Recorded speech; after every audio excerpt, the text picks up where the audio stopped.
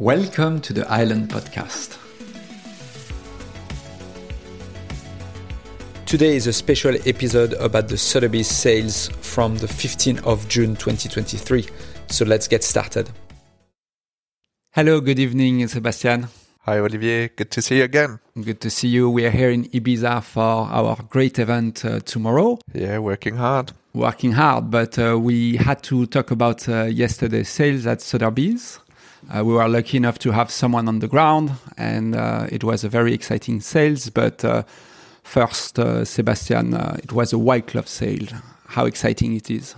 Well, I guess for any people in auction house, white glove sales, it's rare. And when it's happening, the whole team will be celebrating. So this is super exciting. I think also personally, not that I know that market very well, but from what I've read, from what everybody around us was saying, everybody was under pressure. So now they know that they're gonna stay there for a while.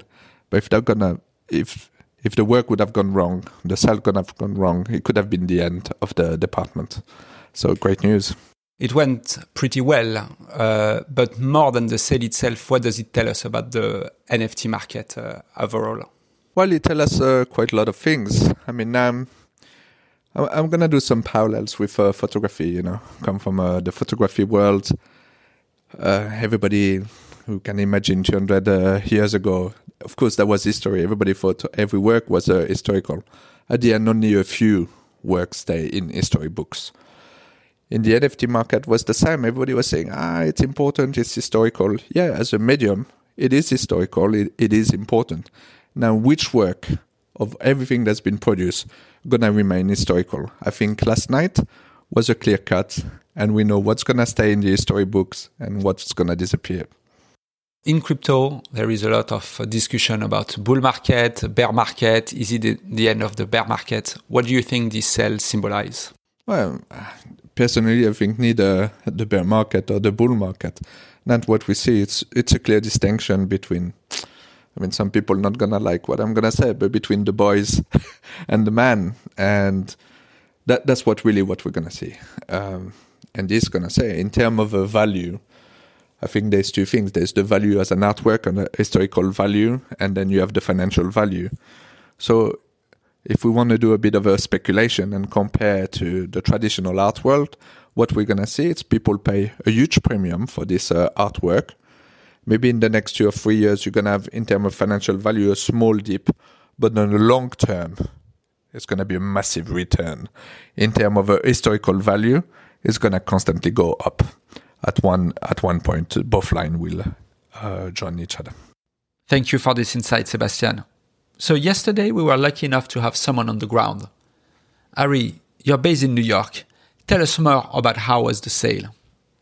Yeah, it was electric. The room was packed with the key people, I would say, in this market. We had Collab plus Currency.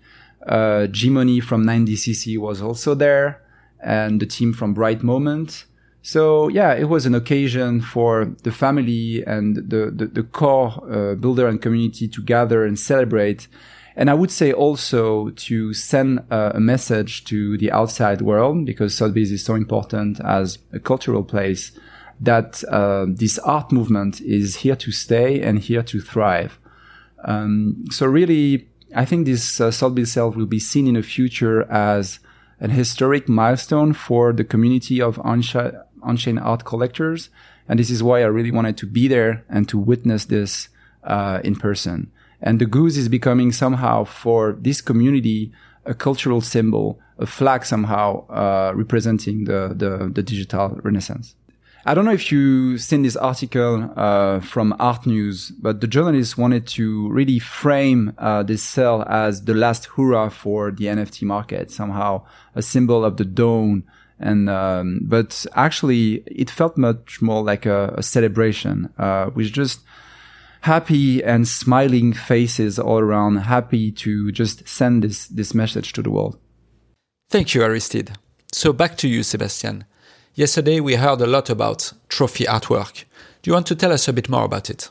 Yeah, so I think it's really important. And every blue chip artist will have the trophy artwork. So if you think of Picasso, the Guernica, he's the masterpiece. If you think of Andy Warhol, the Marilyn will be the one.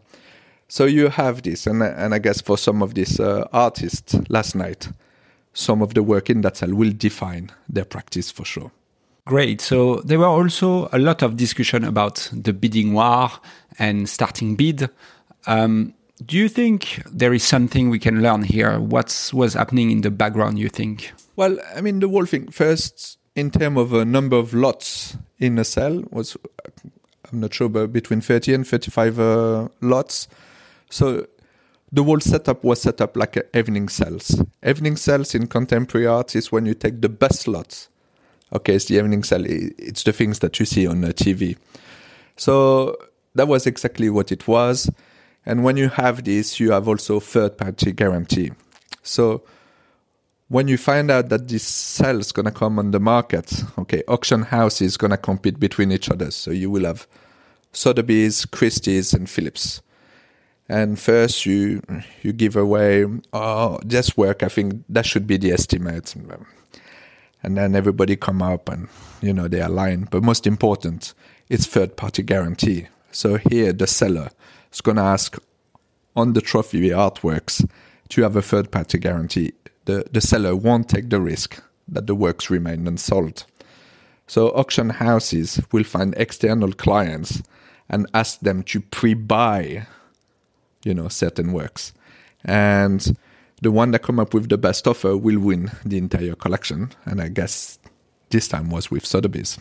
So you think some pieces, especially the trophy pieces, were pre-sold at the beginning of this auction? Yeah, it was. I mean, if you look on the website, there's a special sign that shows which artworks had a third-party guarantee or a guarantee, and the one that wasn't. So yes, somewhere.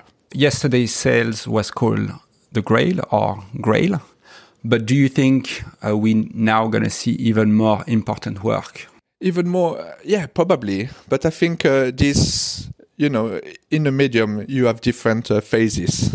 And this was the first circle.